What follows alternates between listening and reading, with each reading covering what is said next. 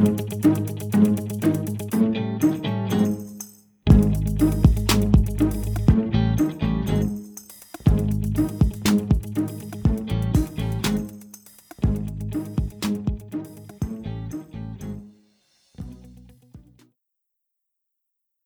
Shady Hoosier Detective Agency, Ghost Busting Mystery, Episode 27, Chapter 27.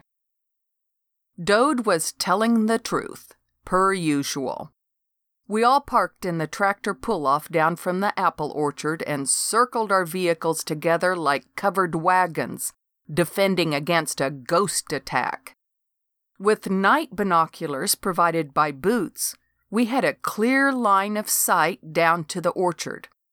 The binoculars revealed a pair of bright green blurs, shaped like fuzzy people, moving around under the trees.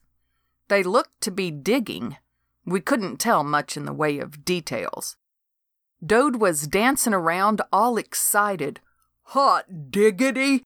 Now, how we gonna catch them ghosts?" Boots was studying the situation.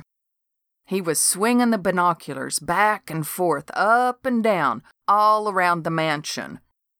"Dode, you sure were right. You got something going on over there." Vinny snatched the binoculars. "You reckon it's someone looking for that gold?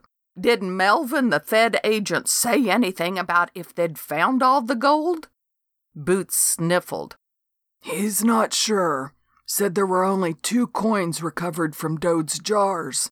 Ought to be another 20 coins somewhere." I said they could have been lost in the flood or spent down in Mexico and just never reported. "Could be," said Boots. I was thinking to myself that 2 coins weren't so bad, given that these coins were worth $500,000. Not bad for spare pocket change kept in a cellar jar all those years. I said if someone were still digging then, in their minds there was more gold or more of something worth turning earth for. If we got closer, reckon we could make out more about who's doing what down there? Boots said, "Yeah, but you ladies aren't going down there." Vinny objected. "Bootsy, it's our case. You gave it to us. Why you want to take it back now?"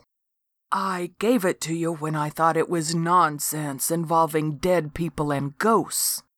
Now that it's federal, and we're talking millions, and it involves live people, it's in my jurisdiction." Dode made a little sound in his throat. "Ghosts on the move. They're moving. Toward the mansion. Into the mansion." It was dark again under the apple trees. Boots unholstered his gun. "I'm closing in.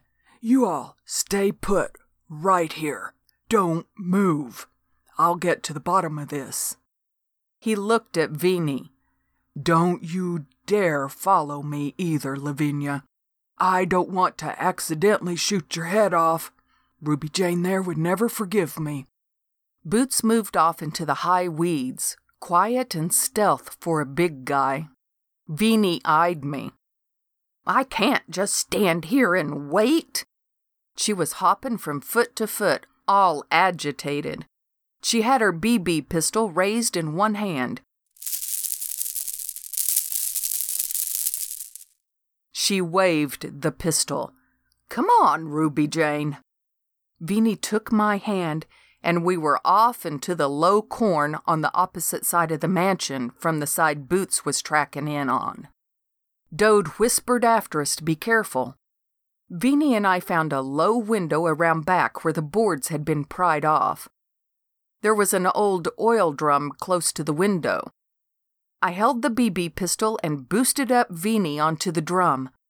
I handed her the pistol. She used it to bust the rest of the boards off the window.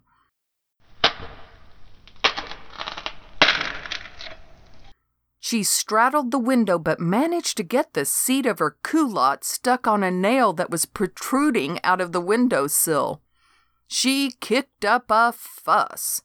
Her white majorette go-go boots glowed in the moonlight, making her look like she was trying to ride a stubborn mule. "You stuck?" I whispered. "Leg of my culottes is. Can you wiggle out of them?" "Think so." Vinny squirmed and wiggled, and at last was able to slide over the windowsill into the house. I heard a little thump as she hit the floor on the other side. Her culottes were hanging on a nail in the window, waving in the breeze.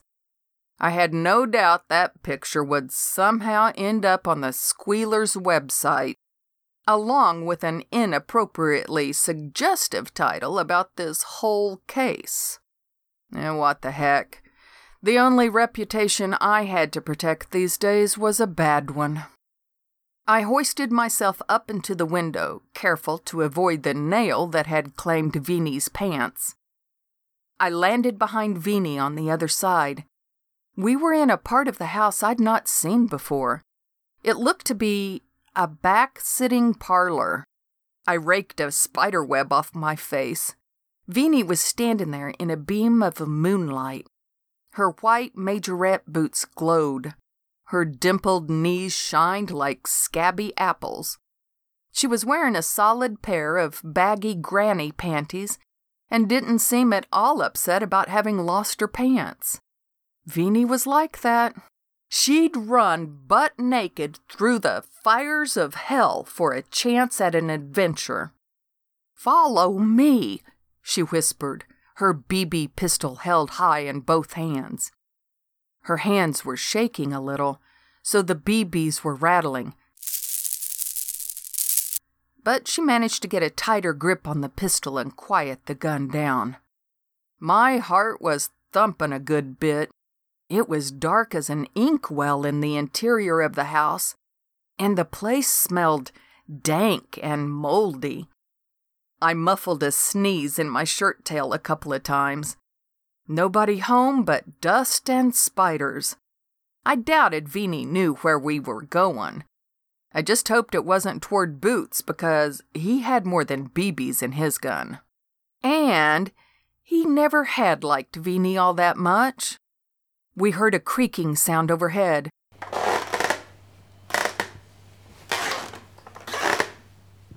Vinny decided to follow that. We crawled very slowly up the stairs, trying hard to avoid any squeaky boards. But no matter which way we moved, the house creaked and groaned. We arrived on a landing that rolled out into a long, broad hallway. Quite a few doors lined the hallway. It was quiet. No sign of any living thing. An idea popped in my head. I slid my cell out of my pocket and clipped on a flashlight app. It wasn't the brightest, but by getting down on my knees, I could spray the light along the dusty floor. I saw a long trail where the dust had been cleared, by people walking, no doubt. The trail led to the end of the hallway. That door was shut. "I think someone went into that room at the end of the hallway," I whispered to Vinny. "Okie dokie. Stay behind me, tight." We scooted that way. Once we arrived at the closed door, I wasn't sure what to do. Vinny seemed to know. She put her hand on the knob and the door creaked open. There was somebody in that room, alrighty. Vinny stopped short in front of me and screamed like a snake had run up her leg. "Lord Almighty!" gruffed Boots as he slid into the beams of moonlight that flooded the room. He lowered his gun. "Jesus Christ Almighty! Don't you two old nincompoops ever listen to a word I say? I could have splattered your heads like watermelons." Boots studied Vinny, who still had her BB gun pointed at his belly. Her dimpled knees shined in the dim light, all white and scabby. Her baggy old lady panties looked a good bit like a diaper. "Lavinia Goins," said Boots. Are you not wearing any pants? Are you, honest to God, half naked like I think you are?" I was about to explain about Veenie's attire and object to being called a nincompoop when I heard an engine start up outside. A car sputtered and choked to life. Not a very new car, or a car in very good mechanical working order either, from the sound of it. I tiptoed over and peered out the slit left by a broken board nailed at an angle across the upstairs hallway window. The window looked out toward the main road in front of Dode's farm. A vehicle flashed past Dode's farmhouse. The security lights by the barn burst on. A purple gremlin sped by and then disappeared as the barn's pole lights blinked off. The gremlin was missing one red tail light.